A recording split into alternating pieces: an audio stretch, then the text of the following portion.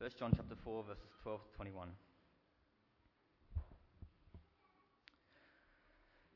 No one has ever seen God, but if we love one another, God lives in us, and his love is made complete in us. This is how we know that we live in him and he in us. He has given us his Spirit. And we have seen and testified that the Father has sent his Son to be the Saviour of the world. If anyone acknowledges that Jesus is the Son of God, God lives in them and they in God. And so we know and rely on the love God has for us. God is love. Whoever lives in love lives in God, and God in them. This is how love is made complete among us, so that we will have confidence on the day of judgment. In this world, we are like Jesus. There is no fear in love, but perfect love drives out fear, because fear has to do with punishment. The one who fears is not made perfect in love. We love because he first loved us. Whoever claims to love God yet hates his brother or sister is a liar.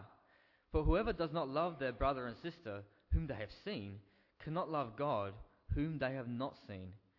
And he has given us this command: anyone who loves God must also love their brother and sister.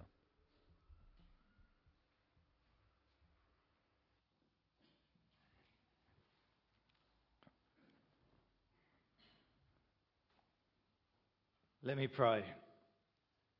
Father God, help us to hear your word from your Apostle John. Work amongst us by your Spirit that we may not just hear, but believe and obey. We ask in Jesus' name. Amen.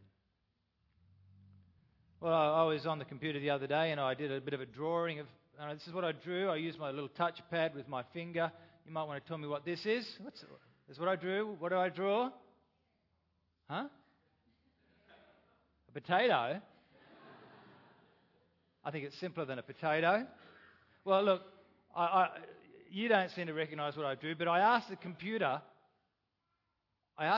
to draw it for me, and then so I told the computer to draw me this, and this is what the computer drew. Have you ever tried to draw a perfect circle? A perfect circle. The sort that a computer can draw except for pixelation.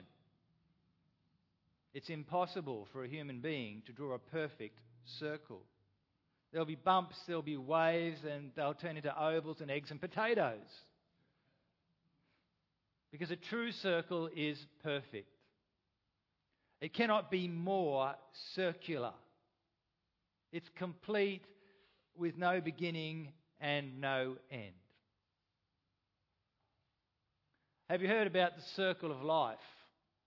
I'm sure you all have, The Lion King. It's got this song that goes something along the lines of, from the day we arrive on the planet, there's so much more to see and so much more to do that can ever be done. And so we go round and round, and the sun keeps orbiting our circular planet. And you get to the chorus, it's the circle of life. And it moves us all through despair and hope, through faith and love, till we find our place on the path unwinding in the circle of life. And you can just see Simba being held up on the rock.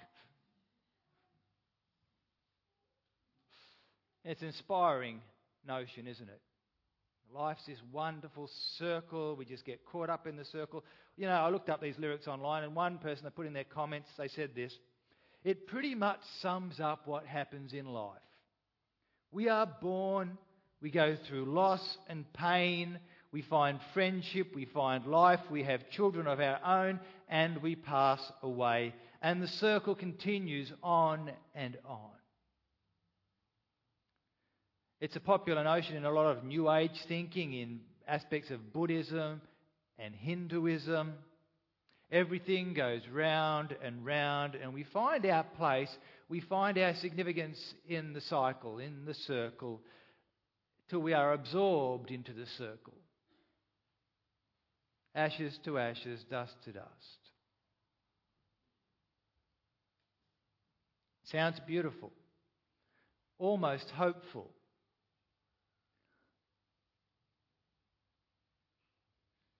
But I would have to say it's such an imperfect circle that it's kind of almost no circle at all. Because if my life is any guide, it's more like a twisted coat hanger than that's been unwound and you can't get the ends to join together again. It's all wonky, it's all twisted, it's bent, it's got its ups and downs. It starts here, it finishes there, but there's no joining. You keep putting it and it just won't bend and you can't force it. There is no circle. So what is life? Is it a circle going round? Is it a bent coat hanger that we just have to endure and we start here and we end there and oh my, what's that all about? The Bible teaches us that life is not a circle. It's not even a bent coat hanger. That life has a purpose that is only realised in relationship with God, our Creator. As people made in His image, we were made for a relationship of love with God. That we would love God, that God would love us, and God's love is perfect. We looked at that last week. It's complete and it's full. It's pure and holy. A perfect circle needing no improvement. And our love is an unravelled coat hanger, marred by imperfection. Our love is somewhat like a children's toy to God's love. You know those, I don't see them much these days, those circles with the areas you put the shapes in. You try and put the square in the triangle or the circle shape and you just can't get in. The kid sits there until they find the circle matches. Ooh, a circle. That's what we are like fitting into the love of God. A square peg in a round hole. We don't fit with God's perfect love. We do not belong. We are unsuitable for a relationship with the living God. We're unravelled coat hangers. He is the perfect circle. You know what happens to unravelled coat hangers? The lucky ones become car aerials. Most of them just get thrown in the rubbish bin. They might get poked around here and there for a while. And that is our destiny, the fearful prospect of facing God, not as His friend, but as His twisted, distorted, disfigured image, fit for nothing. The gospel is good news. Because God, in His love, takes the initiative to straighten us out, to round out what is bent and broken, to make us fit for His kingdom and for a relationship with Him. He does this by uniting us to the Lord Jesus, who, as we've just remembered at communion, takes our bent and broken and twisted coat hanger lives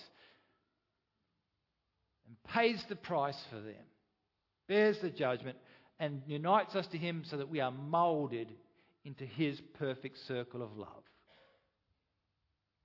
We're in our series, Live, Love, Life, from 1 John. Last week in this series, we reached the zenith of John's first letter, the summit where he outlined perfect love. Chapter 4, verse 9. This is how God showed His love among us. He sent His one and only Son into the world that we might live through Him. This is love, not that we loved God, but that He loved us and sent His Son as an atoning sacrifice for our sins. That is the summit. This week we begin the descent. And as we begin the descent, if you were following as Sasha was reading, I don't know, it's pretty tricky.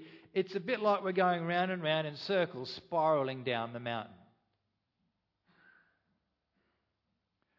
Today's passage, tick, tick, Sam. Thank you.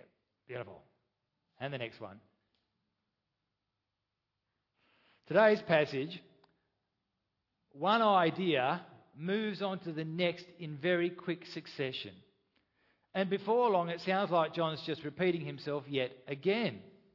In fact, John's repeating many of the main themes that he has raised in his letter so far. He's been hammering away at them, but so far in isolation.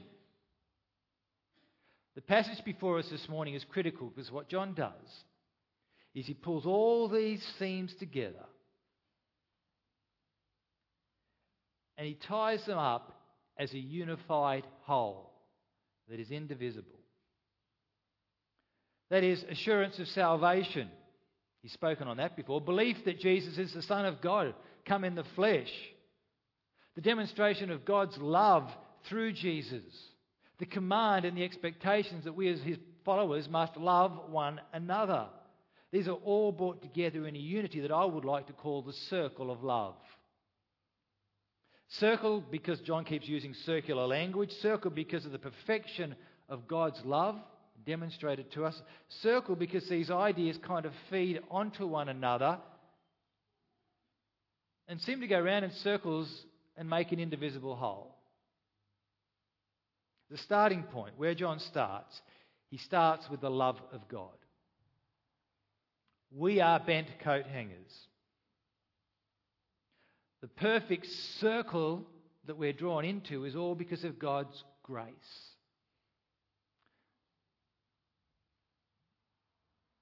No one has ever seen God, in verse 12, but if we love one another, God lives in us and His love is made complete in us.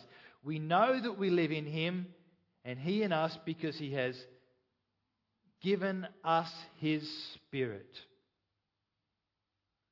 God, fully God, the Holy Spirit is given to us as a gift so that we live in Him and He lives in us. We share in the life of God. We share, therefore, in the love of God. We are, to use the phrase, born again. New life. By the Spirit of God, we're made alive to God. It's all grace. It's all God's gift. Hallelujah. It all starts with the love of God. And the Holy Spirit then opens our eyes and lets the light of God in so that we can now walk in the light instead of the darkness. The Spirit enables us to see and understand the things of God, the deep things of God. Here they are, verse 14. And we have seen and testify that the Father has sent His Son to be the Saviour of the world. That is the deep things of God. That is the light. If anyone acknowledges that Jesus is the Son of God, God lives in Him and He in God. And if you've been reading through 1 John, John's been hammering this away. Jesus is the Son of God, come in the flesh. He's the Son of God, come in the flesh. You must believe, you must believe, you must believe Jesus is the Son of God, come in the flesh. The Spirit enables us to see and to make that testimony about Jesus as God's Son, the Saviour of the world. And John says everything hangs upon this confession. And so we read in verse 15, if anyone acknowledges that Jesus is the Son of God, God lives in him and he in God. They have the Spirit. And this is the Spirit's work. Paul puts it like this in 1 Corinthians 12. No one who is speaking by the Spirit of God says Jesus is cursed. And no one can say Jesus is Lord except by the Holy Spirit. That basic confession, it's the gift of the Spirit.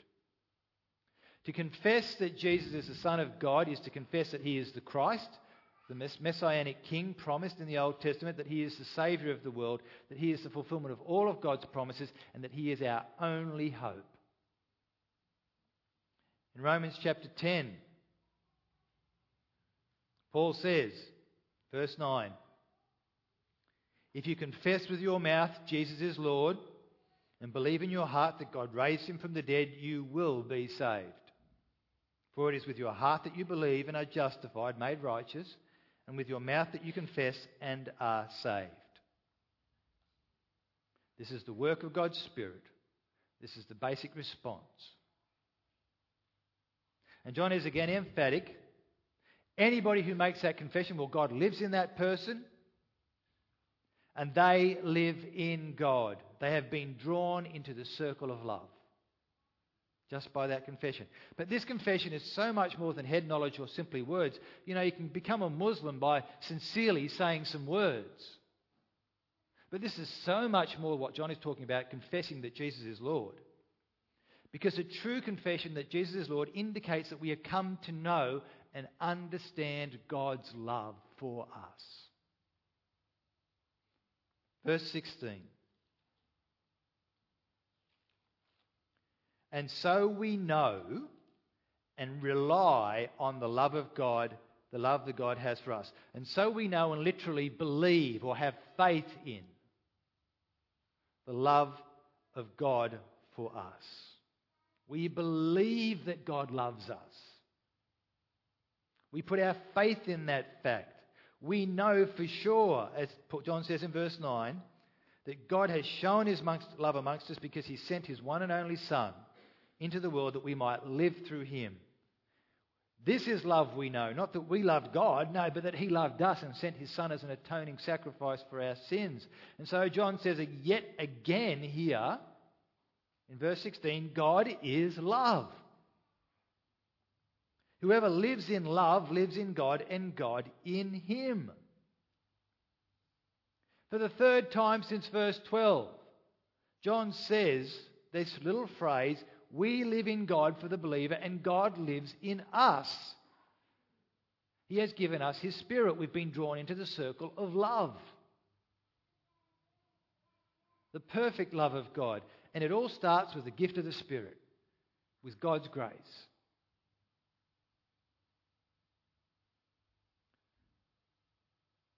Many believers, maybe you, long for a sign to help them be assured that they are acceptable to God. Give me something so that I know you love me, God, that I know I'm good enough. Perhaps they look at their own self-esteem or their own empty lives and feel that they're unworthy and hopeless.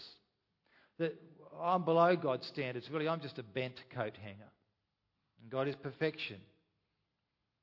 Perhaps it is that a particular sin overwhelms you. You just can't let go of. Something you did in the past. Something you struggle with today perhaps, and it just condemns you again and again and again. And you feel that God is distant. Wouldn't come near me. And you long for an experience, something that says, well, now I've come to know God in an unmistakable way. That he loves me, that I'm his child. How can you know for sure that you have the Spirit of God? Well, here's an option. How about you look for some demonstrable sign of God's Spirit that in some way exalts you? Because the Spirit is a gift. If you are given jewellery, ladies, if you are given a car, let's say men, do you not want a gift that exalts you? So the jewellery, people say, oh, you look good in that. Because it's expensive and it's a bit of bling. Don't you want that car, guys? You've got to just, hi girls, look at me. The gift exalts you. Makes you look good, better than you feel. It particularly happens to middle-aged men. They get themselves a gift to feel a bit better. Because they want to be exalted. So it is often with the Holy Spirit. We want the Holy Spirit to exalt us. And then we believe that we will surely be a child of God because look how good we look.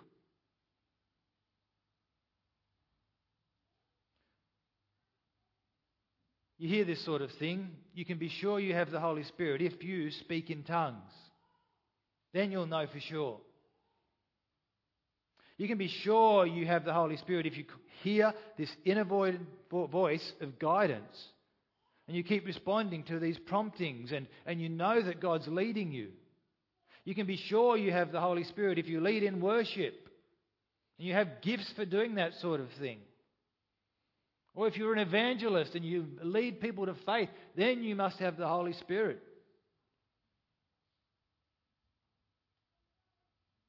If you experience spectacular miracles, now I know that God's with me. You know you have the Holy Spirit if you have a spiritual gift that exalts you. God gives His Spirit to open our eyes and begin a work to make us more like Jesus. Spiritual gifts are not given to exalt you, they are given to serve God's church. The Holy Spirit doesn't want to exalt us or you, but the Lord Jesus and His body. So the mark of the Spirit is not a mystical experience or a spectacular event. The mark of the Spirit is eyes open to see and confess that Jesus is the Son of God, the Saviour of the world. And the Spirit then motivates within us a sincere desire to respond to God's love by loving others. And that is the mark of the Spirit's work. These are sure signs that you have been born anew by the Spirit of God. And having given us His Spirit, God has promised that He will continue His work so that His love is made complete or even perfected in us. Verse 16, God is love. Whoever lives in love lives in God and God in him. In this way, love is made complete amongst us so that we have confidence on the day of judgment, because in this world we are like Jesus. See, God's love gives us confidence for the day of judgment.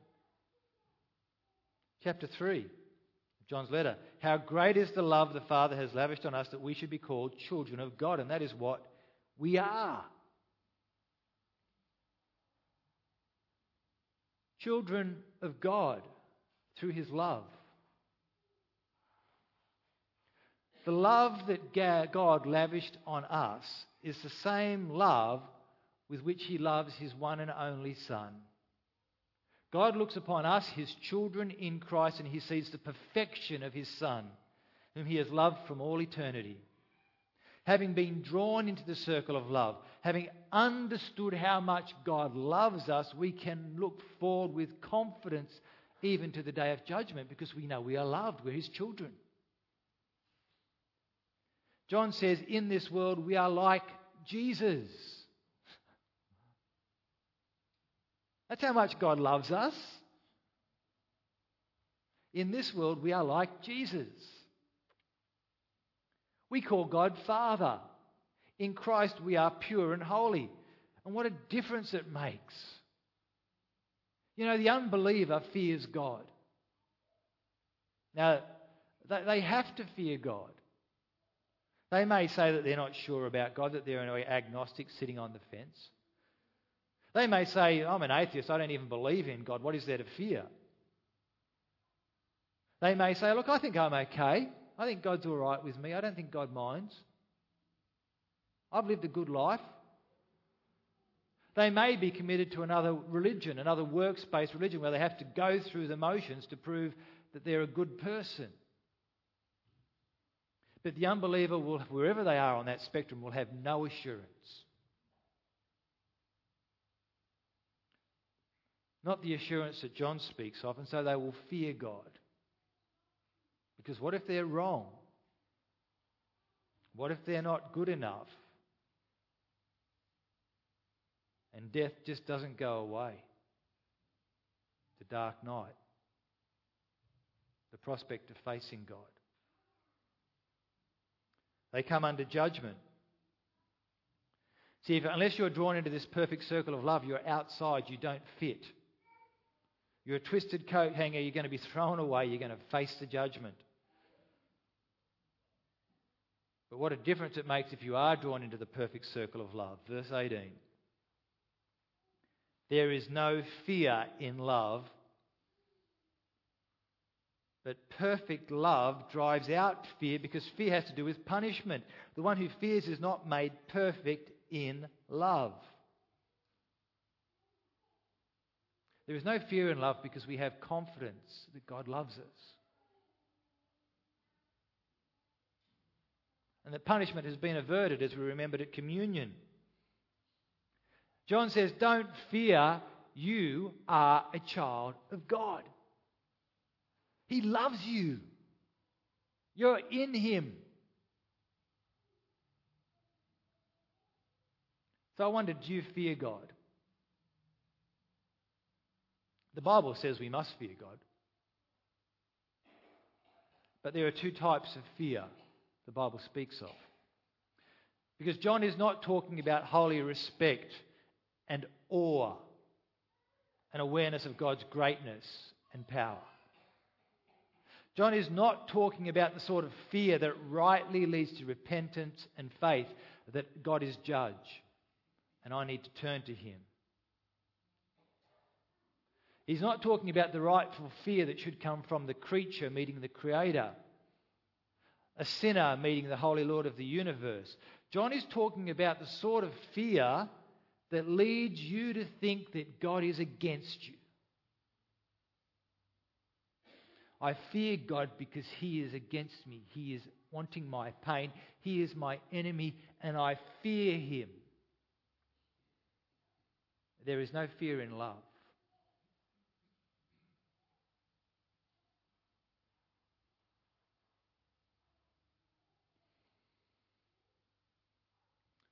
If you think that God is somehow more interested in punishing you than loving you, you have not understood the love of God. Do you imagine that God is standing there all the time with a big stick, waiting for you to fail, so that He can whack you and have a little giggle at His almighty expense? The devil is the accuser.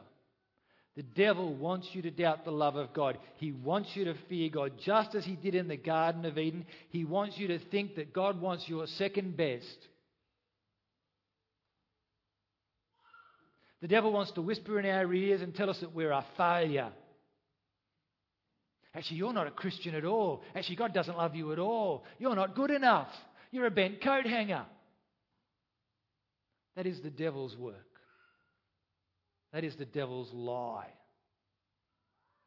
The Spirit of God wants us to have confidence and assurance of His love. He wants us to know His love, or as Paul prays in Ephesians chapter 3, I want you to know, this is what I want you to know. Boy, if we could all know this, if I could have a church where everybody knew this, if my life could be manifest by this, I want you to know how wide and long and high and deep is the love of Christ, and to know that love that surpasses knowledge, that we may be filled with all the measure of the fullness of God. If you just knew how much God loves you. If you just stop listening to the devil's lies.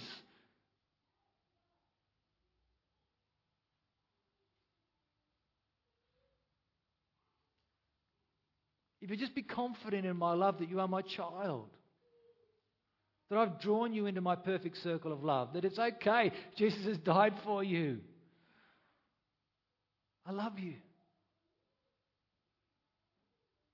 Do you think the Lord Jesus cringes in terror before the Father? Do you think the Holy Spirit lives in fear lest He has stuffed up somehow and the Father's not pleased with His work in the world amongst His people? We are in Christ. We share in the Spirit of God. How can we fear God in that way? We've been drawn into the circle of love, and so we can humbly yet sincerely share the same boldness and confidence and freedom before the Father that the Lord Jesus shares before Him. Because that is our right. That is our standing. And if we're always afraid of what the Father might do, you know what John says? Well, you don't really love Him.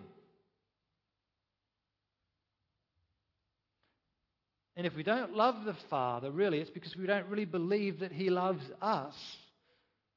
And it's because we've taken our eyes off the cross and we put them back onto ourselves. And we're just so busy looking at all the bumps and bends in this coat hanger. We've taken our eyes off the perfection that we've been united to in Christ. Wonderful circle of love, but it's not yet complete. God so loved the world that He gave His one and only Son, that whoever believes in Him shall not perish but have everlasting life. Our punishment has been paid. It's been paid in full. There is no debt owing except the ongoing debt to love one another. God's love has been perfected in Jesus, and it has set us free. Free from this fear, free from any performance treadmill, free from insecurity, free to love others as we have been loved. The circle of love must expand through us as we love others. So we come to the end of this passage, the end of this circular passage where John's wrapping everything up. We love because he first loved us. If anyone says, I love God, yet hates his brother, he's a liar. For anyone who does not love his brother whom he has seen cannot love God whom he has not seen. And he has given us this command: whoever loves God must also love his brother. If you've been following John's letter, he's banging away at the drum, banging away at the drum, banging away at the drum. If you know God's love for you, you better love one another, you better love one another, you better love one another. The circle of love comes full circle in our love for others. This becomes proof. This becomes grounds for assurance that we have the Spirit of God. Love for the unseen Lord is expressed not in words or in isolated acts of piety and being religious, but in love for those whom we do see, those whom you live with. So we so often want to simplify our spirituality. We think we're making it more complex. We think we're reaching the next level of wonder and glory, but we're actually simplifying our spirituality. You know, if I sing this song with an appropriate level of fervour and the goosebumps run down my back, then this really shows that I love God. That person who always prays with their hands raised, they really love God. That person who drives the old car and tells you that they are not bound to this world and that they're thinking of selling it perhaps, because I just need me and God. The person who has so sought God, so they say, that they're always speaking with this wonderful sense of lightness and air. And the God language just spills forth all the time. Sometimes you wish they'd stop. Just stop it. Just give it a break for a moment. They really love God. Now, maybe all those things are good and sincere and are an expression of love for God. But if we say that is reaching the high level of spirituality, we cheapen spirituality. We cheapen the Christian faith. We look to externals that we can manufacture rather than what God does by His Spirit. The great evidence of the person who loves God is that they love others. The great measure is sacrifice. The great measure is the pain they bear for the good of others. Sometimes it's just as simple as a listening ear.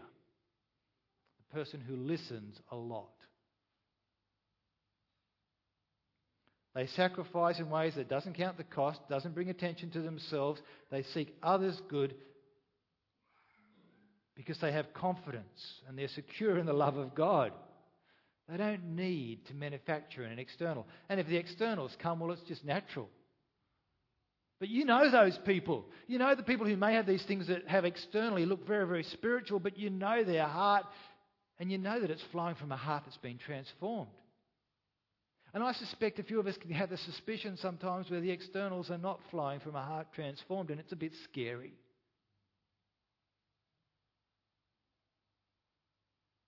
Do you love God? Do you love others? That is a truly spiritual person. This is a hard passage. If you go home and read it, you'll find it hard to put together. This is my best attempt to try and unify it, and I do think it unifies. The circle of love. Take a bit of anything away and you lose it.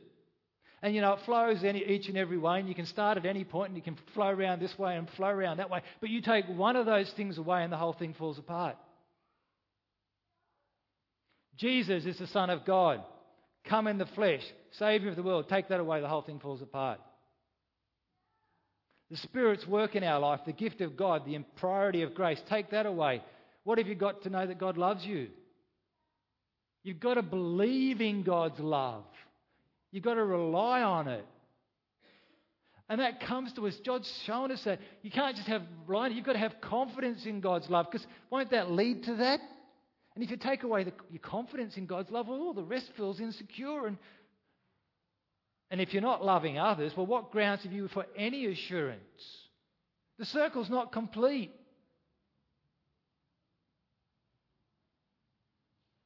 That just becomes knowledge. That becomes a joke. That becomes a con. If you're not loving others.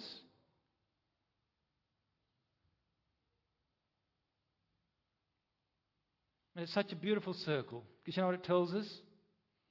Our lives are not a breath in an empty cosmos. Our lives have purpose. Because love gives our life purpose.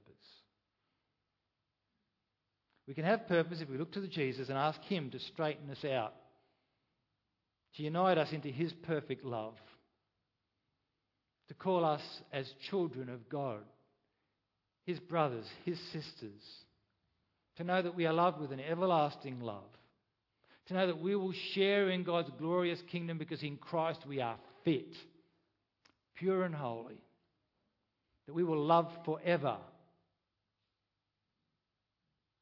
And because of this, life counts. Life has meaning. So don't waste it. Don't waste the perfection into which you've been drawn. Don't waste the fact that you are God's jewel. It's a paradox church. First Sunday of the year, lots of people on holidays, and I'm looking out on a room full of bent coat hangers. Some of you do a better job of hiding the bumps than others. Perhaps some of you are deceived. You think you're not that bent. You're a mess. But most of you know that you're a mess.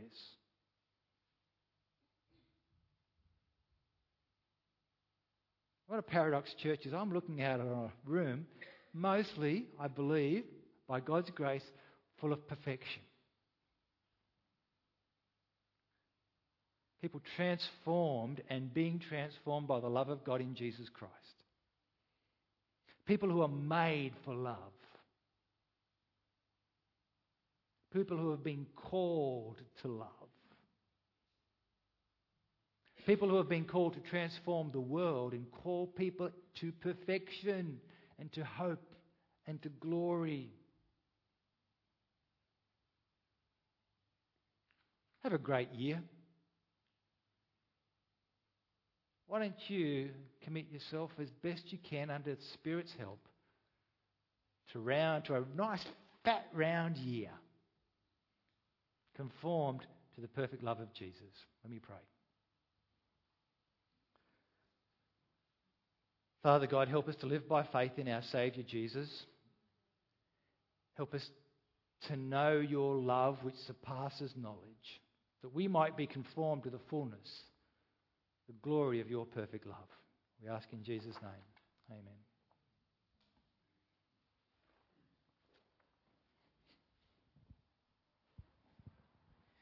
Amen. We're going to reflect on aspects of that sermon as we sing. We have 2 songs to sing. We're going to start by singing Rock of Ages, thinking again about it. I think I still need time to process that God, His Spirit lives.